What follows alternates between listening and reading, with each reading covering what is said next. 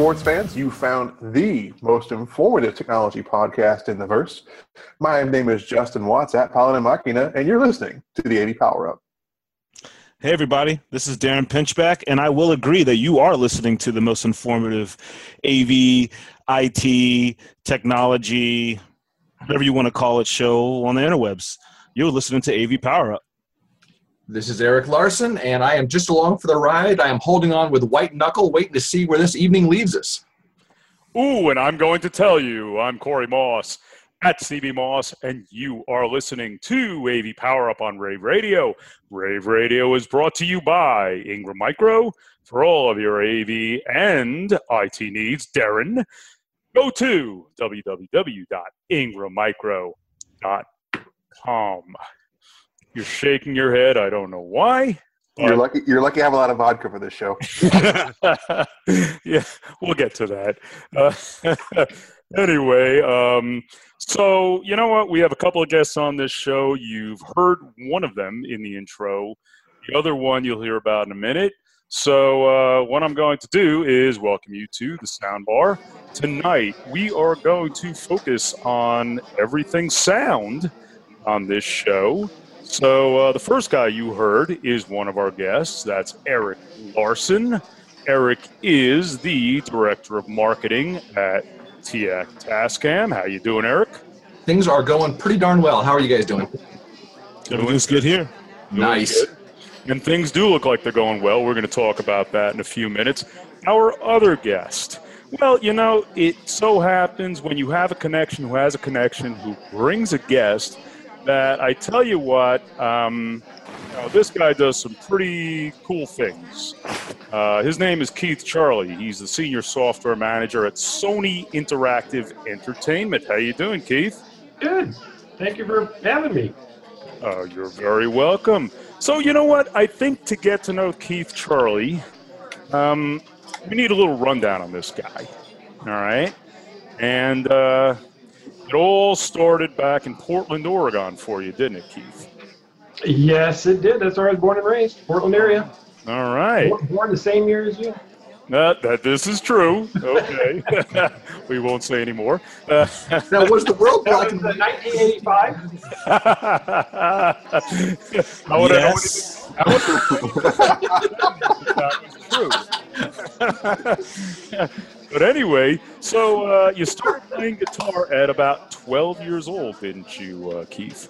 Yeah, I was, totally enamored with guitar. Actually, I think it was because my sister got a guitar and I was jealous, so I started playing her guitar so that I could get it from her. But yeah, I was totally into that, and at a very young age, I saw Joe Pass, who's not with us unfortunately anymore, was a fantastic jazz player, and once I saw him play, it was all over. I just had to learn about that. Mm-hmm. Joe Pass, and I did a little lookup. That is Joseph Anthony Jacoby Passalacqua. Was I right about that, Keith? Yeah. Italian guy. Yeah. Virtual jazz guitarist of Sicilian descent. Yeah. And it says he's considered to be one of the greatest jazz guitarists of the 20th century. So it looked like you followed a pretty good influence there, Keith. I picked a good one. Yeah. He's an awesome player. Yeah, so it says you ended up playing in jazz and rock pop bands, teaching for a few years, and then you met your wife and traveling with a top 40 band. Tell us about that.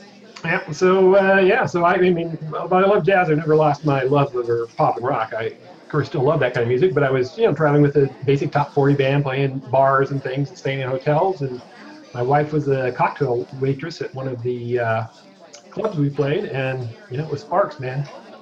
And now almost 35 years of marriage later, here we are. Where was that club, by the way? In Bend, Oregon, a place called the River House. Oh, okay. Still there. See, I tried that, but I married a Hooters waitress. It didn't work out for me. Oh, I know Keith's wife. She's settled. Trust me. So I'm wondering if her rendition of the story is the same. Maybe we'll get her on another show and ask her the story. There you go. I can put her back there, too. Okay. Eric, get her on the next show. We'll ask her the story from her perspective. So it was moved back to the Portland area, started teaching, and then working in retail, selling musical instruments there, Keith. I did like most guys do, you know, when you're musicians and you get married, and pretty soon you're teaching, playing in little bands, and working in a music store. Yeah, nobody in this industry goes into the industry that way, do they, Eric? It seems like it's a pretty standard kind of entree into this little. Yep. It almost does. It almost does, doesn't it? Computers and programming came next, and you know, it's interesting because we talk about these days, Keith, about people coming in from the world of computers and programming into the industry. So it looked like for you that was an entry into, or a potential entry into the next step, huh? Yeah. You know, I mean, I got just really hooked on, you know, back in the Commodore 64 days, and, you know, looking at video games, and, you know, in the Commodore 64 they have the basic interpreter, but, you know, you quickly learn that nobody's writing a game with that. It's not fast enough, and so started reading books about processors and assembly language and all that kind of stuff, and then you know, was doing a lot of programming on the side, and then Eric here, that we met each other. He was working in the music store when I was, you know, wholesaling stuff to them, and he got a job at Creative Labs and called me and said there's a position there, and man, that's where it all started. It was great. Well, yeah, this was the thing. He was one of our reps coming in, selling us guitar strings and picks and guitars and all that kind of stuff. Got to know him, and then I started working down in Silicon Valley. We kept in touch because he's just, you know, a good hang, and he'll pay for beers more than half the time. And then at one point, we're just kind of shooting the breeze. Like, yeah, you know, I just wrote this game for my kid in assembly language over the weekend because I was just dicking around. I'm like, oh, that's pretty serious. And I knew that we were looking to expand our developer relations group. So I said, and he said, well, I'm kind of looking to get out of retail and wholesale. It'd be kind of interesting to do something down there. Made a couple introductions, and then you just blew doors in the place. Yeah, it was great. That was a great time when we were there, man. It was a perfect time in gaming and music, and, you know, the MIDI stuff that was going on, and Sonic and EMU. And tell us about that first video game there, Keith. Yeah, so the first video game I ever worked on was called Half-Life, and Wait. Y'all let that sink in for a second. Listeners at home, most of you people who have played this game before, the first video game Brother worked on was Half-Life. Yeah. But you know, I mean, I was just putting in audio tech, so, you know, I didn't, you know, I wasn't a major player there, but we did. Love your modesty, by the way. It's I wrote the whole game. Not many people know that. Yeah, I started the whole Valve thing myself. This is No, but it was great because it was my first introduction really to using, you know, sound and sound effects. I mean, because when I hit Creative, I mean, they were all excited about having reverb in the card and having many musicians for years. It's like, you know, man, there's a lot more going on in processing, but in computers there wasn't that much happening in real time. So yeah, it was super exciting, you know. And the tech lead there was just a great guy, and he actually came from Oregon too, where I was from, and yeah, I had a blast doing that. And then the cool thing was, I was working on a game, and I remember one night sitting up, and it was late at night, and I'd been working on it and got things going, and of course you got to test, right? So I got to play through the whole game, like, you know, about 2 weeks before it ever came out, and it was creepy. I was in my kitchen by myself. It was dark, and those little crab people were coming out and stuff. It was kind of creepy.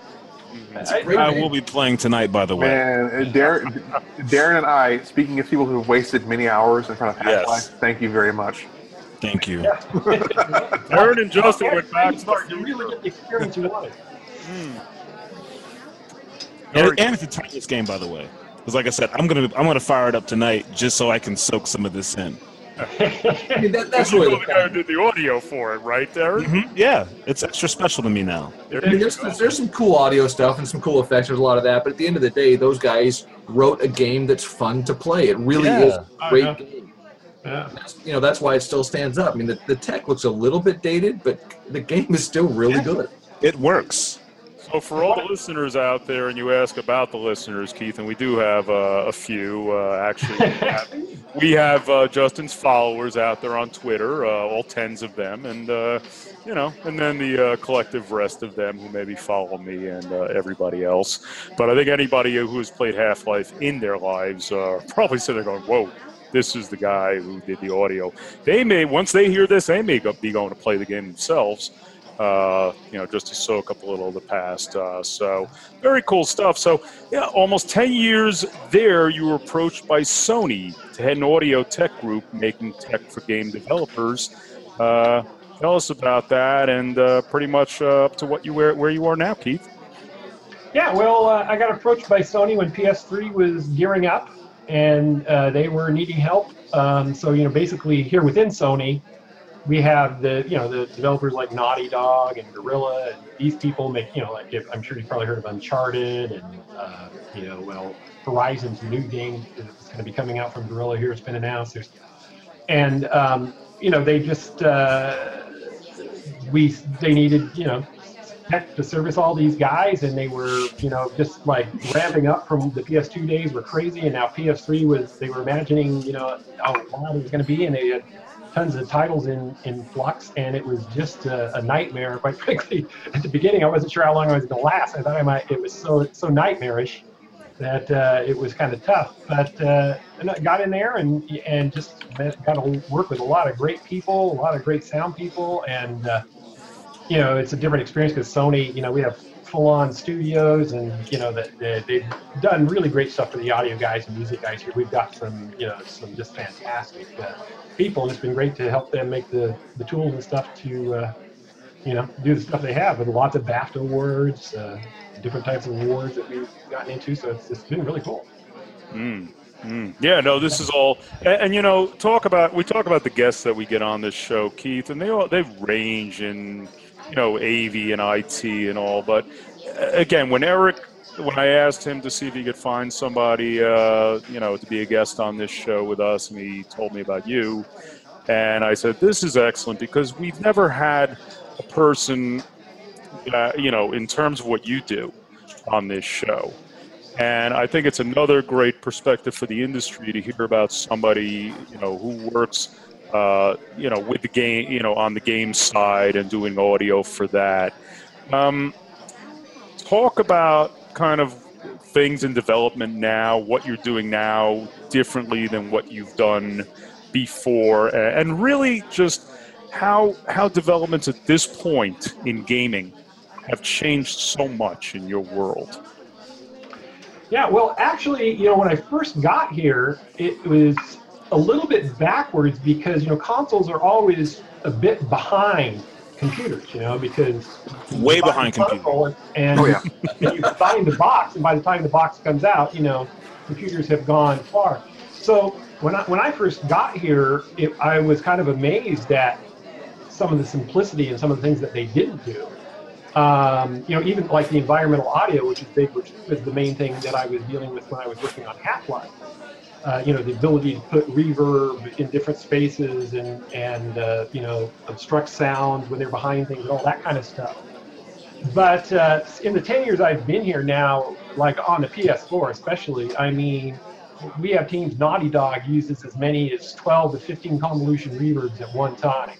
They're running, including the filters and the reverbs and everything, probably 300 filters, the plethora and the DSP that we can do now in real time is just amazing, and that'll show off in, of course, Uncharted is a great one to check out. Uncharted, well, the new one's just out, but the last Uncharted, if you go look at some of the ABS sites, they'll talk about it. It got like 10 out of 10 on most sites. It's just an amazing title. But they did just, oh my God, the work they did on that. And they have a really strong audio programmer, which is a big thing you want when you're in audio. The sound designer does sounds, and that's great. They do a lot of stuff. But when you're in a game environment, you need a strong programmer on your side to do all that work between sound design and integrating it into the interactivity of the game. That's amazing. I can only see Deron right now. Can't wait for this podcast to end so he can start going. And Justin can't wait for his New York trip to end so he can go home. Well, but besides that, I'm also just geeking out on what we're actually talking about here. And I have to ask. Is that right bucket I'm hearing? Yeah, I didn't. Refill. It sounds like the bucket in New York. That is. Refill. But to get down to some really technical meat and potatoes, how are you able to do the spatial judgment with audio location within a game? I mean, So like how can you make something behind you? So they get this guy on mushrooms and put him in front of a console and say, "What would you do?" And then bam, reverb. So that's a good question, because actually when Eric and I were back at Creative together, he actually named this tool we call Eagle, and it sounded. What did that stand for? I think it was all bullshit. Environmental audio graphic level editor. Yeah. Made it all as you When went. we first started at Creative and the whole reverb thing, the biggest technical challenge was that time there was not enough going on for people to understand spatial subdivision. The game didn't really know that the player was in a particular room. Half-Life had a node system, which was really cool, but we developed a tool that would let designers go in and put geometric shapes around spaces, so they could put a box around a room, and then from this data we could build a tree, a way to find out where you were. This is now something that everybody does, so there is a lot of tagging that has to be done by level designers for geometry. Okay. Where rooms are. This is where Keith is being far, far too humble. What he basically did is he realized that the level programmers were the people who had the 3D maps. Mm-hmm. They never talked to the audio guys. The audio guys were giving them static sounds that they would play over and over and over. But where do you put it? So what Keith did is he basically wrote a piece of software simply because he was effectively self-taught and nobody ever told him that's hard and you can't do it. He just said, oh, you just need this. So he immediately started working on this project where people could import it was the X-Mesh, if I recall correctly. They could import geometry from the level. Yeah, they could import the maps and the geometry from the game. That could go into a tool that they handed to the audio developers. So the audio developer could say, okay, this room is the size of a football stadium with a roof. I want it to sound like this. This room here is a smaller room. I want it to sound like this. So they basically allowed the audio designers to understand what the environment was and design the environment from an audio perspective to fit. And that's something that Keith brought to the game that nobody had thought of. Nobody had connected the dots between the programmers and the audio guys before Keith walked into the game. So walked in, dropped the mic. That is outstanding. That is just that's outstanding. So he's focusing on the Middle East next, and I think it should be, give him a couple of years. Hurry up, Keith, hurry up. Well done. Yeah. Oh, you guys are man. in the presence of greatness, face it, okay? Wow, I'm sure glad I came. Right? There you go. So is Eric, trust me. Welcome to AV Power Up, instant celebrity for you. Anyway, so Eric, let's talk to you for a few minutes. I got all the time in the world, and I don't even need to stop to breathe. Like a certain host from last week, we know Katie McGregor-Bennett, who also doesn't have time to stop to breathe, but she doesn't get paid to breathe. That's the difference. I'm not going to go there. I'm not going to have this conversation with you. Okay, that's so, oh my God. Eric Larsen, he's back. Eric was with us in All About the Sound, another show that was about sound. We're coming back tonight to talk about sound here in the Sound Bar. Eric, great things going on. We're going to talk in a few minutes about especially particular two things going on over at TASCAM. As a matter of fact, I'm getting pretty excited about one of those things, as many others, and many have them in their hands too. And I got to tell you, I mean, the excitement generated over this one piece of equipment is staggering. I'm hoping so. But we're going to talk about that in a few minutes. But, before we get to these products, Eric, tell us about your world and, the world of TASCAM TEAC. Things are continuing to go very, very well. A lot of the stuff that's happening in the artist relations world is starting to take effect, which is nice. And one of the things that is fun for us is there's a lot of people in the MI world, the music instrument world, where, if you're selling guitars and things, you really need to go out and say, okay, I got to have this pop star, this rock star, and it's all about getting the big names. For TASCAM, the brand is a little bit different. We've always been about making sure that every 15-year-old kid in his or her bedroom who wanted to record a song could. So we have the really nice luxury of being able to talk to a lot of the up-and-coming folks and see what they're doing. So when I'm doing artist relations stuff, it's like getting whiplash. I mean, I'm talking to everybody about everything. I'm talking to a group of the Hazelrig brothers right now on the East Coast are getting ready to record their album using TASCAM gear. These guys, the whole idea is that they basically, it sounds funny to say, but they play acoustic instruments, piano, stand-up bass. Their whole thing is they actually, wait for it, practice, and they record everything straight to stereo. So that's their thing. Wow. Which is, it's funny to say that, it's funny that that's unusual now, but it's awesome. These guys right now, they sent me some pictures. They are refurbishing an 1887 Steinway Grand to record their next album with. Jeez, and they're using, they happen to be using a Tascam product. I won't bother you with the name, but they're going to record everything at either 5.6 megahertz DSD with one of our Tascam products or at 192, and they're going to get the performances straight to stereo.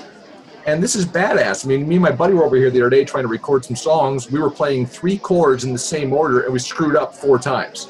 You know, and these guys are out there just doing phenomenal stuff. So that's cool. By the same token, I'm working with this guy, Gavin Kelly, and I'll show you the product in a minute, but he's working with the Phantasmic Ghost Hunters. They've got a show coming up that's probably going to be on a couple of the different Netflixy, Amazon-y kind of networks. But these guys are doing the paranormal stuff. He's using one of our handheld devices that goes up to 192 because it gives him the bandwidth and the frequency response that he's looking for to catch these EVPs. So, you know, I'm having these conversations, you know, one after the other. I'm working with Ted from Death Angel, who's using one of our digital recorders on the road so he can practice before every gig. You know, you just start working with these artists and these people, and it's just a blast. I mean, I have sold widgets to people in a lot of places in Silicon Valley, and it's taken all those same skills, but the ability to sell toys to artists, you know, I hope my boss doesn't hear this because they're overpaying me for what I do. It is actually a great job. You know, it is one of those things that I wake up wanting to do. And I've said it before where I was lying, you know, because I had to work for those companies, but this is not a lie this time. It's kind of strange. I have no idea what it feels like to tell the truth as a marketing guy. Your boss is actually getting the first email with the link for this show, Eric. Oh, you'll never find it. He'll be the first. Unless he's too busy to listen, he'll be the first. But no, it's all great stuff. And I tell you, it sounds like, you know, your world is a great world to live in there, Eric. It really is. It sounds like it's exciting from the moment you get up from the time you go to sleep at night. Yeah, it is just a lot of fun, and you start to deal with these people. And the nice thing is you're dealing with people where you get a little glance into their world kind of across the board. When I was dealing with stuff a couple jobs ago where I was marketing stud finders, I was talking to people who wanted to figure out how to find wood or lay pipe. That was... no other way to phrase that, really. And then when I was working... That's what she said. There's really nothing you can do with that. Have another one, Justin. No, I think unfortunately, that's just the sad truth of the stud finder industry these days. And we're working with people who are selling apps to law enforcement. We kind of got into that world. And it's fantastic. It's deep. It's interesting. What's nice about this one is the variety. You know, you're not talking to the same thing over and over and over. It's not a rocker all the time. It's not a jazzer all the time. It's, you know, we're talking to people who are doing audio for video. We're talking to people who are doing hardcore professional recording. You know, we got a tour of Capitol Studios a couple of weeks ago, and I was able to be 2 feet away from the Sinatra mic that they were using for a session that day. Mm-hmm. You know, I mean, aside from the work and all this stuff, this is really it's like going to Disneyland kind of every day, and it's interesting to be in the music industry with all these people who grew up in the music industry, and they're walking around all bitter and jaded, and you just want to slap them because they have no idea what it is to slog nonsense in Silicon Valley to people who can't stay awake during the board meeting. Justin goes to Disneyland every day. He works at Google. Right? Hopefully. I do go to Google. I mean, they pay my check. They sign my check, so I kind of have to go to Google. But I can relate to Eric. I mean, it's, you know, through a lot of interesting twists and turns, somehow Google found me worthy to bring on board. And now I go do deployment and development in the job field that I love in a place that is like the Disneyland of Silicon Valley, if you want to call it that. Okay. Each day is a new adventure. All right. Well, you might meet Eric one of these days driving around Silicon Valley. We were talking about, I'm going to come see him at the office in a couple of weeks. We talked about that right now. You're gonna go take a trip over to Google, Eric? We're neighbors. He's like, come on and see the place. You know, last time I was close was driving by to see Flight of the Conchords. We drove by and waved at the building, but I want to go inside this time without the security guards firing up. You can go bowling. Right? Oh, there you go. Where are you located, Keith? San Mateo, right on the edge of Foster City, is where our offices are. I actually live in Livermore, where Eric is, but the Sony offices are in San Mateo. Oh, okay. There you go. So, happening things out there in your neck of the woods. Me and Deron, we really, there's no Disneyland here in Virginia, I got to tell you. It's no excitement. It's strictly business out here, guys. All business here in Virginia. You know, we don't have. It was for lovers, though. I thought that. No, it was all. That's to get you here. No. All to get you here. Virginia is like that mullet. It's business in front, but it's party in the back. You know what I'm saying? No, I have no idea what you're saying. I don't know what you're saying either. I really don't. And Justin, that actually that analogy does quite fit in. I know my area. It's everybody works very hard, and then you'll see Sunday you'll go out and do a drive, and you'll see all the signs that have been knocked over from people driving drunk. So think about it. You go to DC to work. That's business in the front. You get out of DC. It's party in the back. It's a mullet. It is a mullet. Oh, okay. Well, I don't know about the parties you've experienced, Deron. I've experienced a few on my own, and I won't. I can't party anymore. I'm a dad. You are a dad. That's I don't know how you have responsibilities. Yeah. All right. Don't influence this guy, okay? you though, Justin Watts. You know. I'm a dad too. That's right. You are. So, you know, my kids are grown. They're out, so I can do fun things. Anyway. Eric Larsen, sounds like all's going on well in your world. We're going to get back to you on those products that were just released recently, and one of them has people in the podcast world going all gaga. All flutter, I believe is the phrase you're looking for. All flutter, that's another good one. Yeah, I was going with a slightly different facial expression, but that'll work. And Deron emphasized it. There we go. But I know I am really excited about this. Keith, we'll get back to you on a few other things. But right now, we are going to take a break. And we are going to do this thing that we normally do in the middle. We call it Hot Jobs. Tier PM, tierpm.com, TIERPM.com. They are great people. I tell you, they are some of the best recruiters in the industry, AV and IT jobs. Anybody looking for a job in this industry, you go to Tier PM. Here are two hot jobs. The first, Job 645, AV programmer in Los Angeles, California. The ideal candidate will have at least 2 to 3 years of Crestron, Extron, Biamp, or AMX programming experience and should be experienced in coordinating with audio-visual engineers and customers to develop touch panel designs. Must be able to troubleshoot complex audio, video, switching, and control systems problems as required.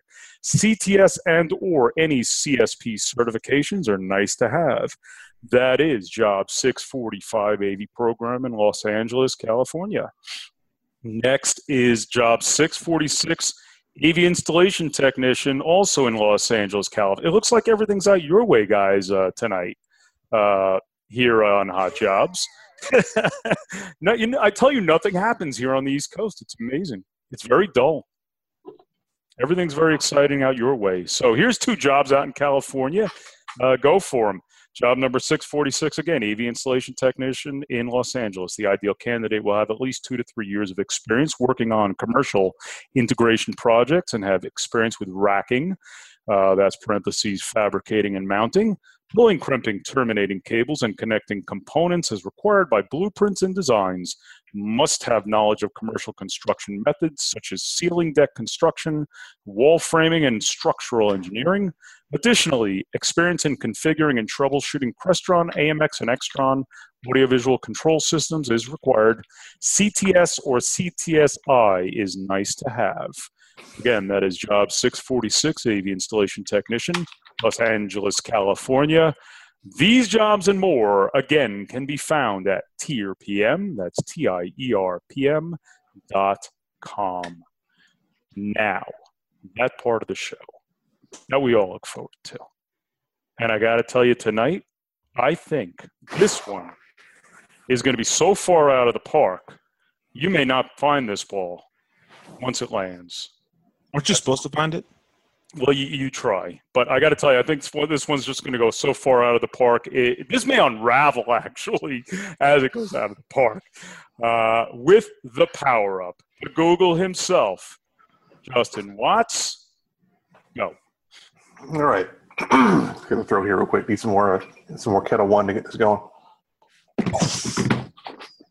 So,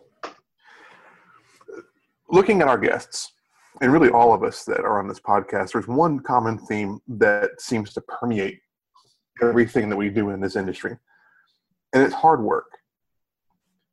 A lot of people are looking in our industry for that magic bullet, for that way to make it big. I know Eric can attest to this in some instances in which you have the artist that feels that this one song, this one single is going to make it for them. In our industry, we have people looking for that one thing that's going to make their name or make it big for them. The only thing that will make it big for you in this industry is hard work. Getting your hands in the trenches, getting dirty, and doing those things that may or may not be glamorous. Look at Keith. Keith had a lot of jobs prior to what he's doing now at Sony that were not glamorous.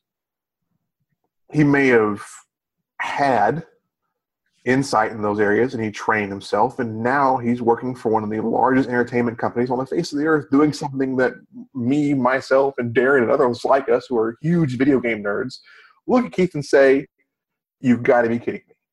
This is amazing." Being in your presence is like being in the presence of the majestic Sony unicorn, if you will, at this point in time. We truly do look for that instance in life. And what it's going to take is hard work. You can't just walk out of a classroom. You can't just walk out of a training event and assume that this is it, that you've made it. It's going to take you putting the time in. It's going to take you putting in the effort. Because at the end of the day, the bank of hard work does not give you credit for what you do. You have to earn it. So in this industry, if you want to make it, if you want to have that hit single, if you want to have your name in lights, if you want to have that next component in your career, you have to earn it. And that is the AV Power Up. You know, I'm watching the ball go, and it's still going, and there it goes, and it's starting to unravel. And yeah, I tell you that, Eric, was that a home run of monstrous proportions? I told myself I wouldn't cry. I have to get to bed early. I have to get up, and apparently I've got some shitty work to do because I am not catching up to these guys. I kind of been phoning this in for the last 20 years, and I guess I got to get my act together. Well, think about it. Think about it. I mean, how many people in the next up and coming that say you're working with someone to try and train them up and doing something? How many people have you run into that say, "I got this," or say that this is nothing. This is not worth my time, or even this is not something that I'm going to do 10 years down the road. Guess what? You can learn from everything. Yeah, there's a lot of that. I mean, very rarely now do I hear, I won't be doing this 10 years down the road. People who say I won't be doing this 10 years down the road will be doing that 10 years down the road. It's the people who say, "Look, I'm going to do this well now, and then I'm going to move on to then we're going to see where it goes." But I think for a lot of us here, I mean, I think that Keith and I probably could attest to this. I had no specific long-term plan. I mean, it's odd now that I actually do have the job that I thought would be cool when I was 15, but a lot of the jobs I have, I didn't even know existed. I think it's a matter of saying, okay, I'm going to go in, I'm going to pay attention, I'm going to find something to enjoy no matter what it is. I'm going to make sure that I underpromise and overdeliver. I'm going to get my work done. I'm going to make sure I'm never stealing my paycheck, and I move on to the next one. And you either ride something out or take advantage of a new opportunity, but you just kind of ride the wave. You never know where it's going to go. I mean, if you try and plan life, you're going to be disappointed, sadly, a lot. I'm not sure what I did to get my current employer to hire me. Oh, no, I know exactly what it was, and I have the amount that you paid right here. I was about to say, there's a dollar sign. There you go. I'm just saying, I mean, I get to go to work every day and do something that I love, and I can look back on my collective experience in the AV industry, or any industry for that matter, and point and say, what I do now, I learned this from there, and I learned this from there, and I learned this from there. And it meant some long nights and some real shitty days afterwards. It meant doing stuff that I really did not want to do or had no business doing in the first place. It's not one of those things that, nobody wants to sit there and clean a road truck out after a show and knocking all the white powder down the drain because you don't want anybody to come in and see what's going on in the truck, right? Yep. Nobody wants to get up at 3 o'clock in the morning, take the box truck out that just got back from the previous show, hit the incline over the railroad tracks by the shop, hit the brakes, and have all the whiskey and beer bottles hit you in the back of the legs because the last crew that dropped it off didn't clear the beer out of the back seat before it was done. Nobody wants to do that.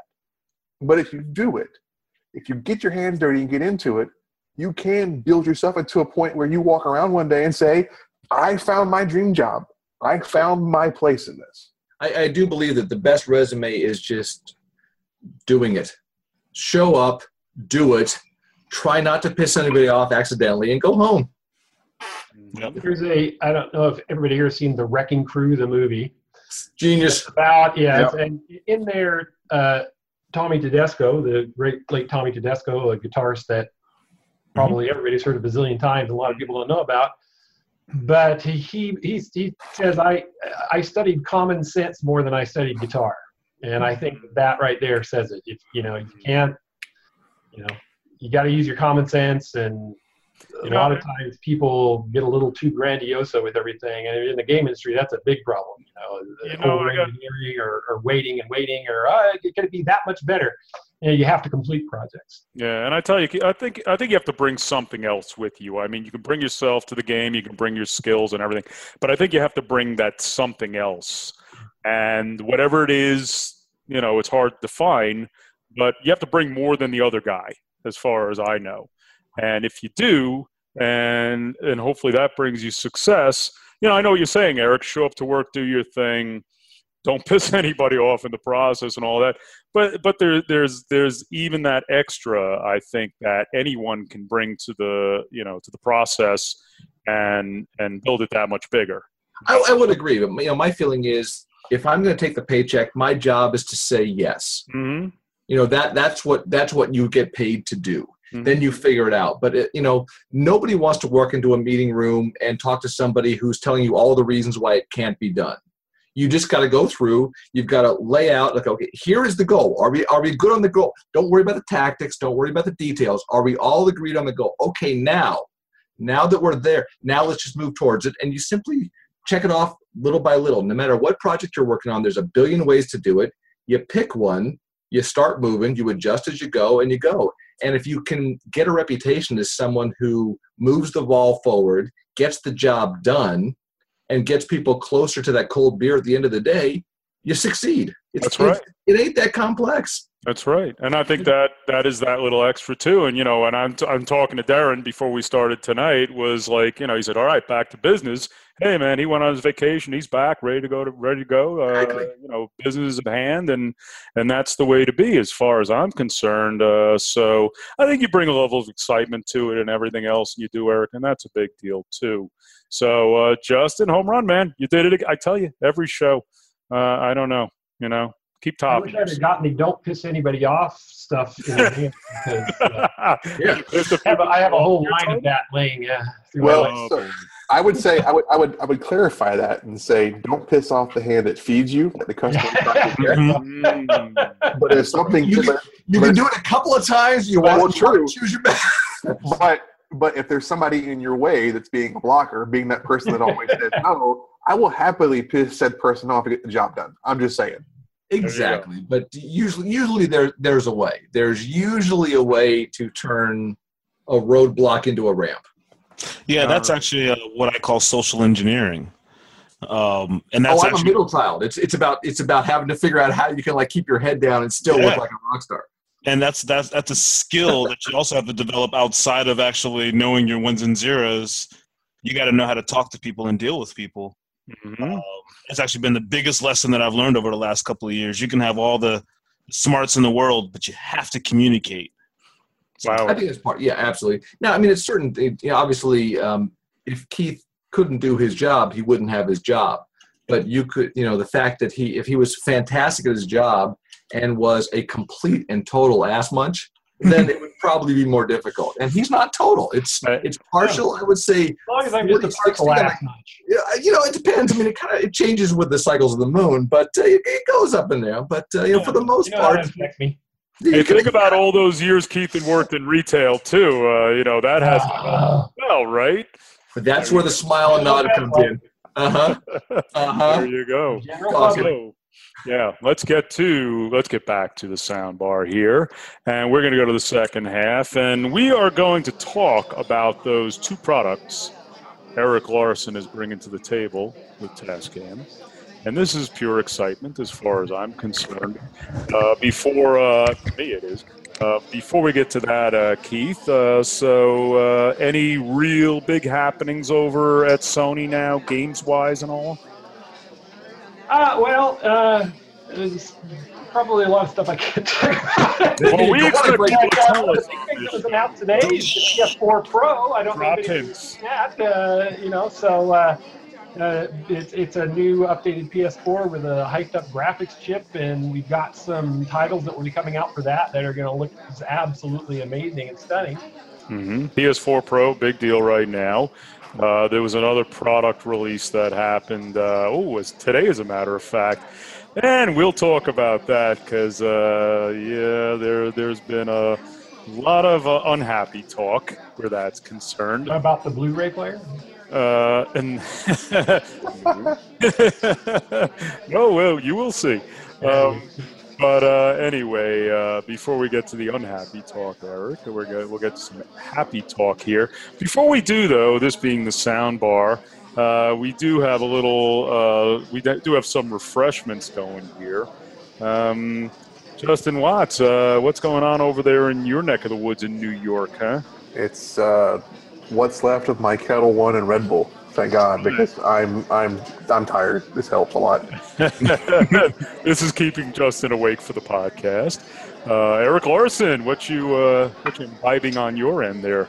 As this is after business hours, Yes, it is. And I'm absolutely working remotely. I'm finishing a nice 12-year Scotch that was a birthday gift from my buddy Scott Taylor this weekend. Wow. So a nice little single malt. Nice, very nice. Darren Pinchback, I know what you're doing over there. Yeah, keeping it classy, man. Budweiser. America. Corey, are you doing Zima or Cider Jack at this point? Rough.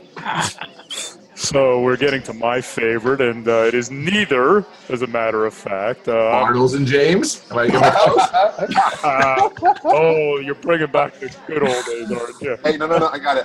Thunderbird. Are we going back to Thunderbird? Bring up Boone's Farm right now. Hey, you said it. I'm just saying. I mean, no. I was wondering. Pedal to the metal, Corey. We're drinking some America over here too. A little Bud Light going on here. Cheers. So there you go. Cheers to you over there, 20 minutes away from me, and you two there over in New York, who should be in California. Keith Charley has his coffee mug, keeping it real. I'm California 420. My man. He's keeping it real. That's all that matters. There you go. So we are going to move over to Eric Larsen and these two products which just came out. And the first one we're going to talk about is that DR100 MK3, that stereo portable recorder. Good stuff there, Eric. Tell us all about it. This one, I won't get too long-winded, but this one is kind of nice. We, of course, pioneered the portable digital handheld recorder market way, way, way back when, and this is our new top of the line. So this is a handheld recorder that will record at 192 kilohertz and 24-bit, and will get you unbelievable recordings. The inherent signal-noise ratio can go up to 109 dB on this. It's got some of the best preamps we've ever put in a portable device. It's got dual directional or omnidirectional microphones, as well as XLR jacks with phantom power. And this is basically a professional quality stereo recorder in a handheld device. So this is something that can be used for just getting sound effects out in nature. We've got a bunch of sound designers and audio guys around the world who are using this to capture stuff at incredibly high frequency ranges. We're also working with a number of music guys who are using this to record their bands live. We're working with the folks who are going to be doing some podcasts down from Ozfest coming up. They're considering using one of these to just capture everything off the board in stereo. And it is just a very robust, beautiful, and portable handheld recorder. Cool. Just out now, it's kicking ass. Can you explain a little bit about the? I see that you guys are actually running a reference recording, a low gain reference recording, so that when you press record, it'll actually record and back up a. Yeah, this basically is a safety recording, and this is something we've been doing. It's kind of the dual record mode. And this is something we've been doing for a while, and this is something that was really requested by a lot of the guys in the field. Is quite honestly, everybody out there sets their gain so that they have somebody, you know, they're going to talk to the talent. Maybe it's some incredibly attractive director of marketing in a technology firm down in Los Angeles who occasionally works remote from the San Francisco Bay Area, and they want to record him talking about the new products that he's coming out with.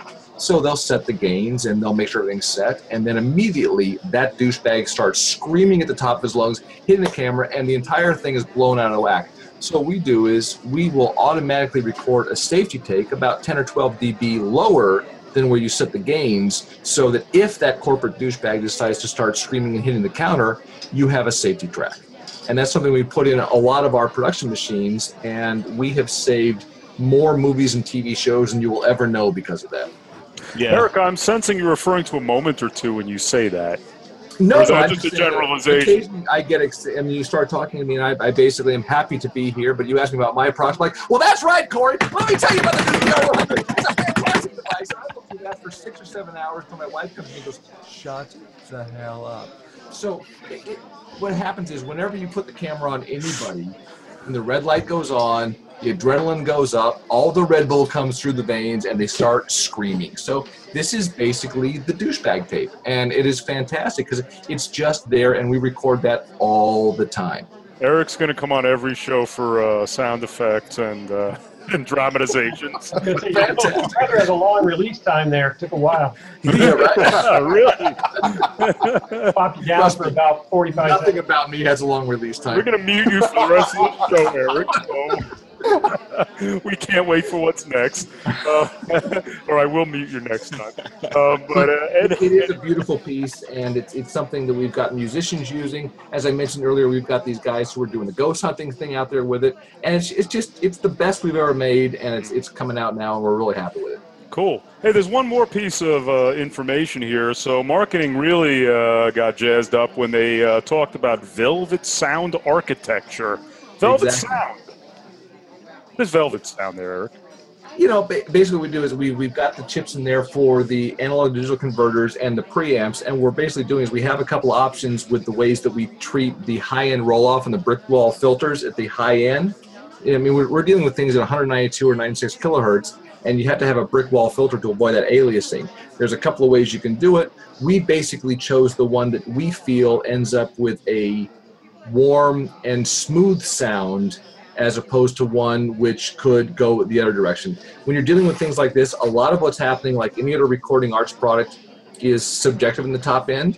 You can look at the measurements and you can say, okay, this is accurate, but accurate in the digital world in the same way that accurate in the vinyl world was different. You know, when you have a turntable, you have to have the preamp, and you have to basically bring it back up to where you want it. We basically were able to look at this and say, regardless of what's coming out of the signal, this is what we want to have hit the ear.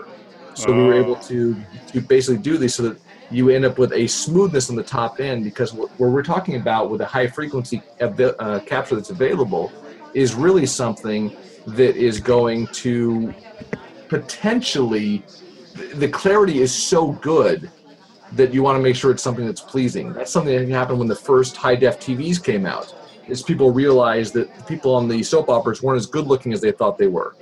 And the news doesn't look as good in high def. So a lot of these things, you have to understand how to film for high def. So in the same way, you have to understand how you can record for high def. I'm just thinking maybe you should have called it the Barry White architecture. If you're looking for. But then there's a whole Velvet, thing. You got to pay people people before you record. It's a whole. Uh-oh. I may be in trouble now. Well, as long as listeners don't go and crank their treble up because they think that sounds cool. No. Yeah, you definitely want to have something that's there, but it's just a matter of understanding how you have to tune everything else. I mean, no matter what anybody says, there is no true speaker on the market. Everything is voiced. Every set of headphones is voiced, and everything is done at a subjective level, at some level, to try and say this is how humans want to perceive it. So what we've done is we've been able to say, okay, we think that at the levels that we're recording with the noise floor we have, we actually want to shape the sound in this manner so that it appears to be accurate and pleasing. Because reality and perception are not the same thing, but that's a whole different show. All right, let's get to this product that every podcaster needs. Right, Eric? Absolutely. Is that what TASCAM is saying? Every podcaster needs this? Every podcaster. That's Jack Daniel's whiskey. So it's been brewed for about 175 years. It's a fantastic product. All right, we are talking about the Mini Studio Creator. Let me just say, I used this product at Infocom. It was dynamite. And, Eric, I mean, here we go. Here it is.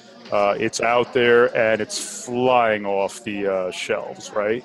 It's out there and it's new, and we have 2 models. It is the new Mini Studio, and this is something that I think is interesting for TASCAM. As far as the director of marketing, I think it's absolutely core to the company's brand values, and it ticks all the boxes. But what this is an interface / mic preamp for the podcaster, for the YouTuber.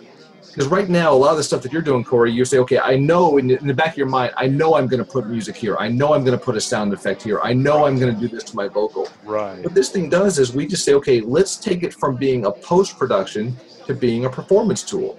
So it's a cool little white box. You plug your microphone into it. If you decide you want to tell a story about being in a cave, or Keith's talking about doing stuff with Half-Life way back when, he could reach over, grab the reverb knob. It's got DSP built in. You can add reverb in real time. If you decide you want to play a song off your computer, you could simply hit something on iTunes, and it would be streaming directly through the system. We have what we're calling PON buttons, P-O-N, which is a little Japanese term about the sound that a hand drum makes when you hit it. You can assign any 3 sound effects you want in software to 3 physical buttons. Mm-hmm. So while you're doing this, I mean, every time I say something fantastically enlightening, or Justin goes off on another one of his random vodka-fueled rants, you could hit, applause, you could hit the booze, you could hit the crash. And Red Bull. Yeah, exactly. Whatever you want to. Wait. I don't think vodka fuels this shit. I think it's the Red Bull that keeps me going. The That's it. There you go. He'd be asleep by now if it wasn't for the Red Bull. So it's the watts. But being a podcaster, Eric, and Justin does shows with me, and I keep telling Deron, you listen to this guy's voice, and I say, dude, you should be podcasting. Listen to Deron's voice, and you say, this guy's got to start podcasting. Well, it's because I'm doing things over on this end, but I won't tell anybody that. So. Okay, well, all right, secrets be known. Not sure if that's really luckily a winner. This is the show. I get it honest. This is the show you share on, not keep secrets on. Show me on the puppet where the man touched you. Okay, that'll be enough. But anyway, Eric, this is such a great product. It really is, and I can, and a lot of things that I want to do, this will allow me to do. And there are others listening to this podcast who are podcasters themselves or wanting to get into podcasting. So tell those people, Eric, the ones who are podcasters, or especially those wanting to get into podcasting, what exactly this product will do to either build out their podcasts or really be influential to those wanting to get into that. I would love to. So what it really does is it allows you to turn your system into a true performance studio. I don't want to say production because it's all about real-time performance. So as you're doing this live, you can decide that you want to crank the preamp. If you want to add echo, you can do that. If you want to raise your voice and echo, you can do that. It's all the touch of a button. You want to fly in sound effects, you can do it. It's basically, we all grew up listening to the Morning Zoo or Howard Stern and all the cool sound effects. You now can do that at your desktop because everybody has these ideas as they're having these conversations. As Justin's talking, as Deron's talking, there's all these opportunities. And you think about the fly, on the fly, you'd hit the buttons and you could make it part of the performance. To go back and post is a little bit of a different thing, and that's where everybody's been doing it now. So what we're really trying to do is make sure that people can bring this kind of real-time access to what they're doing for podcasts. And what's interesting about this from a TASCAM perspective is back in '79, we released the first Porta Studios, which were the 4-track digital or 4-track portable recorders on cassette that allowed kids in their bedrooms and bands in the garage to make their own records. These people had a voice, they had something they wanted to say, and they had no other way to express themselves artistically. We gave them the tool to do that. That's exactly what I see was happening with the podcast and the mini studio is you've got these people who want to communicate in exactly the same way that guitar players did in '79, but these people don't play guitar, they don't play piano, they talk, they communicate.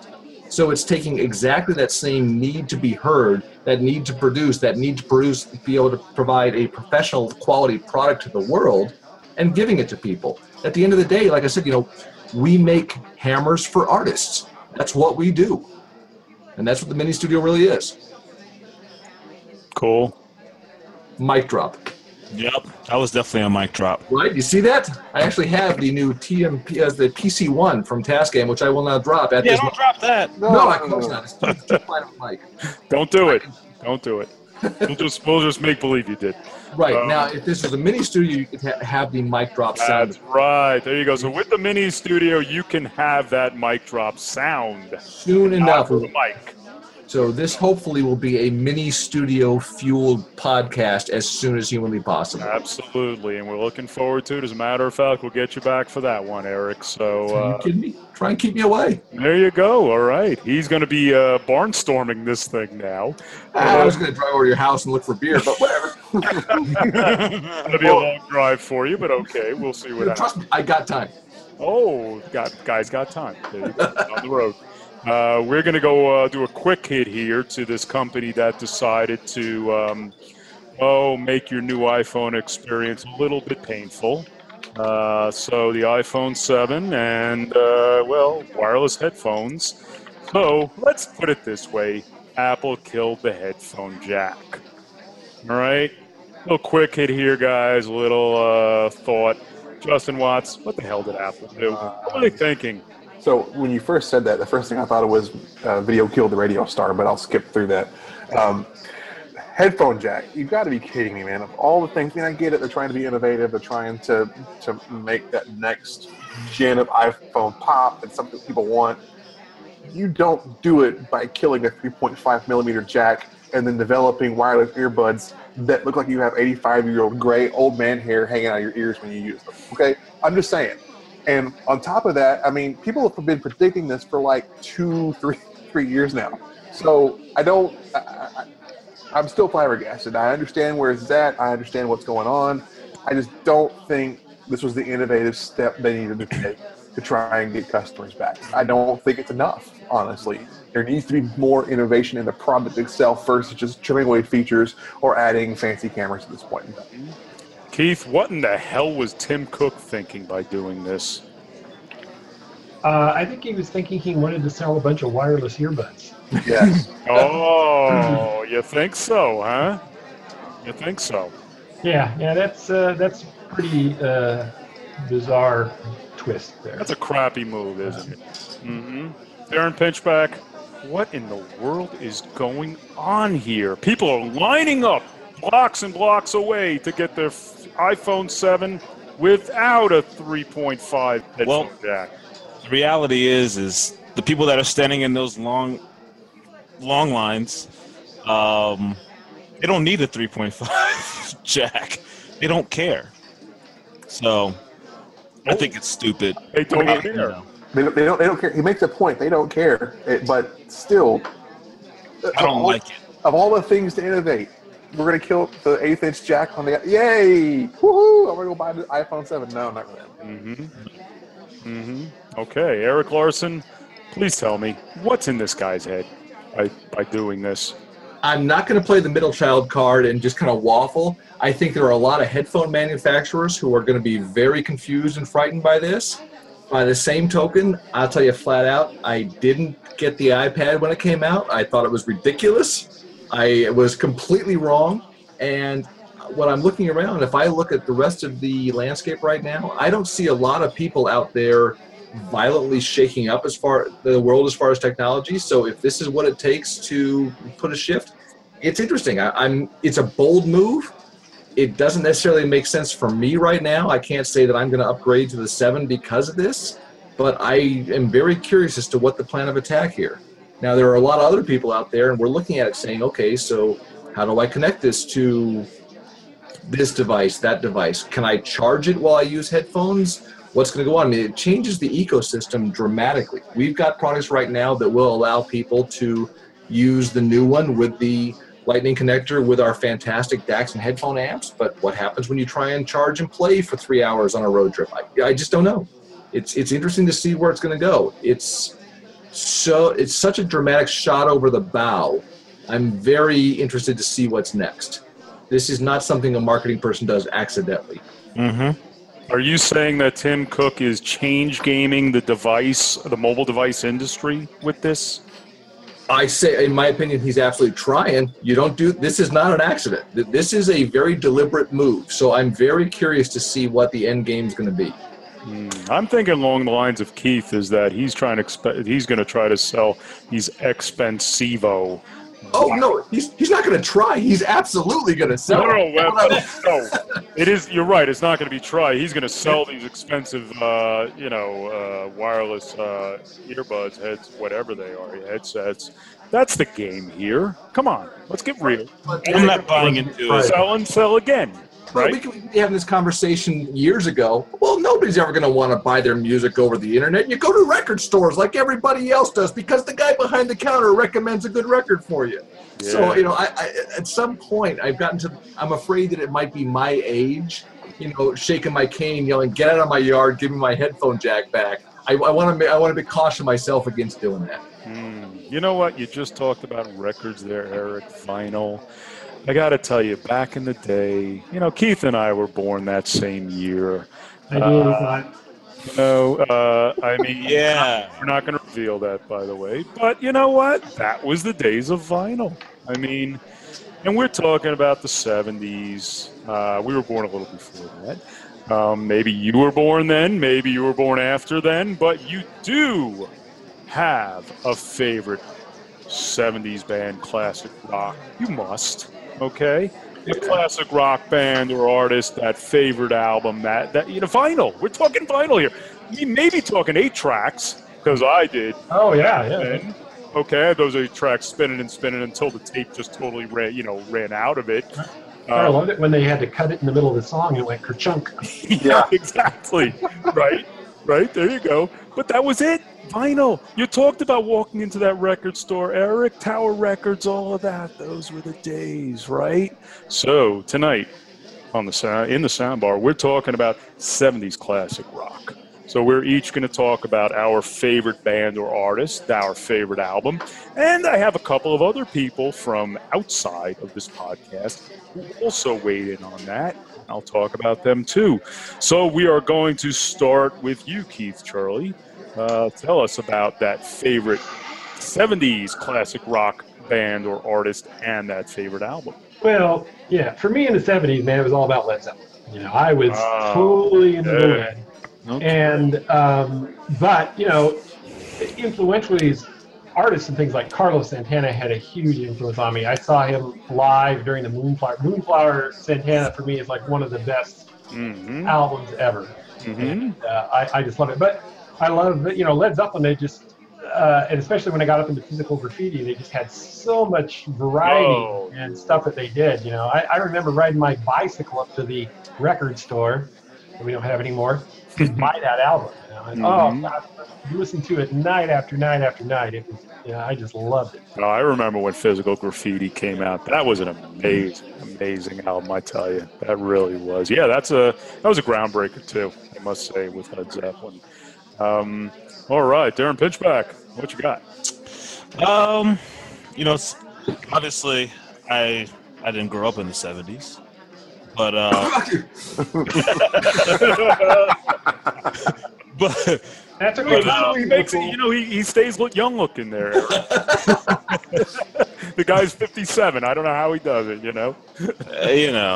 What I will say though is, so I remember going to my father at a young age and saying, I want to play the drums, and he was like, okay, that's cool. What do you want to play? And I was like, well, I don't know. I just want to play the drums. I think it's cool.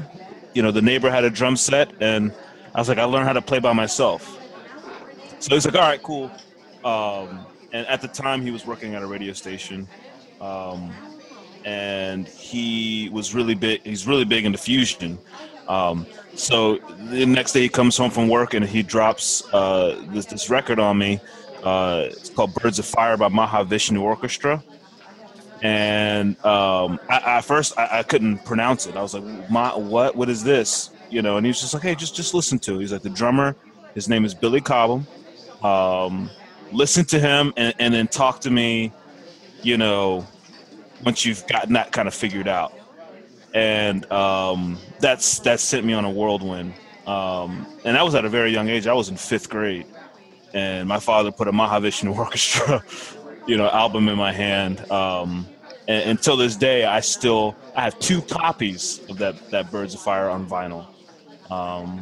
So yeah, my 70s favorites really come down to the really avant-garde fusion that sprouted and then kind of fizzled out. And that's genius, some of the most genius music. A lot of people don't know about it.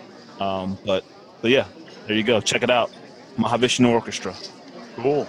Eric Larsen. Love Eric, well, I'm gonna go before you, Eric Larsen, Right. because we're gonna have you do a little cool thing here. No, you might be surprised tonight. All right. Well, all right. You bring surprises. That's cool. You know what I'm going to do? Because Keith Zeppelin was a very big deal for me, no question about it. I'm going to talk about Boston, because I'll tell you, that first album that Boston put out, all right, Tom Scholz, one of the great guitarists has ever lived in classic hard rock, MIT graduate and all. But that first album, and it's funny, I'll talk about vinyl and 8-track, because in the car, that 8-track just kept playing and playing and playing. That is one of the greatest first albums ever from a group as far as I'm concerned, because every song was a hit. Every song was classic. And to this day, if you talk about Boston's first album, again, every single song on that record was total classic. And there are, of course, other bands putting out first albums, and, and those first albums have sustained. But you think about how it's gone from the 70s up till now and the sustain it's had as a first album for any group. I think that was amazing what Boston did, and then their follow-up to that was also excellent. But I'll say when I got Boston's first album, it was a very big deal to me. We're talking about classic rock. I'm a big hard rock fan, so I'll talk about other groups at another time. As a matter of fact, the next guy I'll talk about, Mike Loss, with the Drunk Naked Pirates. He is the creator of the 80 Power Up theme. Mike and I talked today. He threw the Stones at me, and also mentioned Some Girls as a favorite album, definite classic album of the Stones. I think a lot of people listening would agree. Of course, there are many, many classic albums of the Stones. Hard to pick one. Sticky Fingers is another one that he brought up. And, I got to tell you, Keith, growing up around the time, the Stones and all certainly influences there too, huh? Oh, I love it. I love the Stones. Because they were a little bit earlier than Zeppelin, True. So it was almost wasn't till a little later in the 70s that I really started listening to them, because I was so stepped up. But I want to ask Deron, you were talking about Mahavishnu. Did you listen to Brand X? No, I've heard of Brand X. I'm actually checking it out right now on Tidal. I'm going to check some of this out. That was what's the Phil Collins' first band. Wow. Yeah, Phil Collins was a studio musician, and he played drums, and that's where the guy, who's that guitar player's name? Oh, shit, I'm sorry, I can't remember, but it's a guy that his one pop hit was, oh, Mickey, you're so fine, you're so fine, Oh, yeah. my name Mickey. Wow. I can't remember what his name is now. No, I'm going to check this out. John Goodsall. Okay. Oh, there you go. Okay. All right. Before we get to you, Eric, one more. So last week we had on our show the CEO of CEDIA, Vin Bruno, and we had a great show. I have to say that Vin gave me a pick, and this is a great pick, a band that I loved in the 70s. Vin basically talked about the Electric Light Orchestra. That band, I tell you, amazing, totally amazing. I tell you what, I picked out an album, great albums from these guys, Jeff Flynn, a master, and I picked out the album Out of the Blue, and one of my favorite songs, Turn to Stone. So, a great song, great group, really a lot of great songs on that one. So, Vin, that one's for you. We're going to now turn to Eric Larsen to close us out here with I Know His Band. But yeah, I guess Watts, did we not go to Yeah, we forgot about Justin can go to hell. We don't need Did to we hear forget Justin Watts? Huh? I thought you're still up there, Justin? Yes, I am. You can go to me. Oh, I'm sorry. Okay, Justin. Well, hit us, man.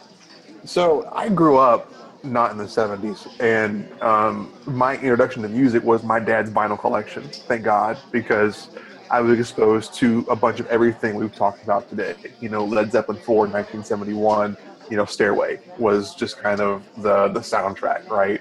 I was the kid in high school that had the really awesome sound system in my car, and I would blast, the Dewey Brothers as loud as I could because I knew, one, it annoyed people because, who the hell is this? And two, China Crow was an awesome song. My album, and I had to kind of do some digging on this one to find all the specifics on it, was Foghat. Remember Slow Ride? Dude, so this is my album because... Oh my gosh, yes. Yes. So Fool for the City, 1975. This was the first album I ever listened to on vinyl in my dad's collection. Oh, man. And dude, still, this stuff is timeless. The stuff we hear today, there are people out there putting out quality music, some not so much, but stuff from then was just timeless, right? And it was one of those things that you could listen to this stuff, and it set the soundtrack. It set the, just knocked stuff down. And to this day, I cannot listen to that album without hearkening back to my dad's old Audio-Technica belt drive that we used to listen to records on, and that was my very first vinyl album. A little bit better than the TEAC, but that's fine. You know what? Hey, you know what? It was my dad was partial. I get paid to say that kind of stuff. I'm just saying, my dad was a cop. He was an audiophile, so thank you for the service. I have a TEAC though, just so you're aware. I have one. Okay, there you go. A little product play there. Right. Okay, Eric Larsen, it is your turn. Close us out here. Give us a surprise. What you got for us? We'll see how it goes. But it's interesting that Justin talks about the stuff being timeless, and I think about this a lot because I have few friends and a lot of time on my hands between like midnight and 4 in the morning, and I'm trying to think: is it because of the lack of other entertainment options? Was it because there were 3 channels and not a lot of radio? I just don't know, but the stuff seemed to hit harder. And you look at the 70s, and there's stuff we haven't talked about. You listen to Love Will Keep Us Together by Captain Tennille, and you can mock all you want. Great track. It's a great effing track. Fantastic track. We didn't talk about the Saturday Night Live soundtrack at all. We didn't talk about David Bowie. We didn't talk about Stevie Wonder. There's so much stuff. And maybe this just serves a show of its own, because there was things about the 70s where technology and art exactly. The Eagles came up, where it all changed in so many different ways, and things really moved into a different world because they understood how to record. They were learning through the 60s. They started refining it in the 70s. But as I go back and start, when I get on the road trip, I'm thinking, okay, what do I want to listen to when I'm driving down Highway 5? I come back to Badfinger. Over and over, I come back to the most underrated, potential-filled band to ever walk the face of the earth, handpicked by the Beatles in the very, very late 60s. They hit the ground in, I think, 69, maybe 70, but all their albums came out in the 70s.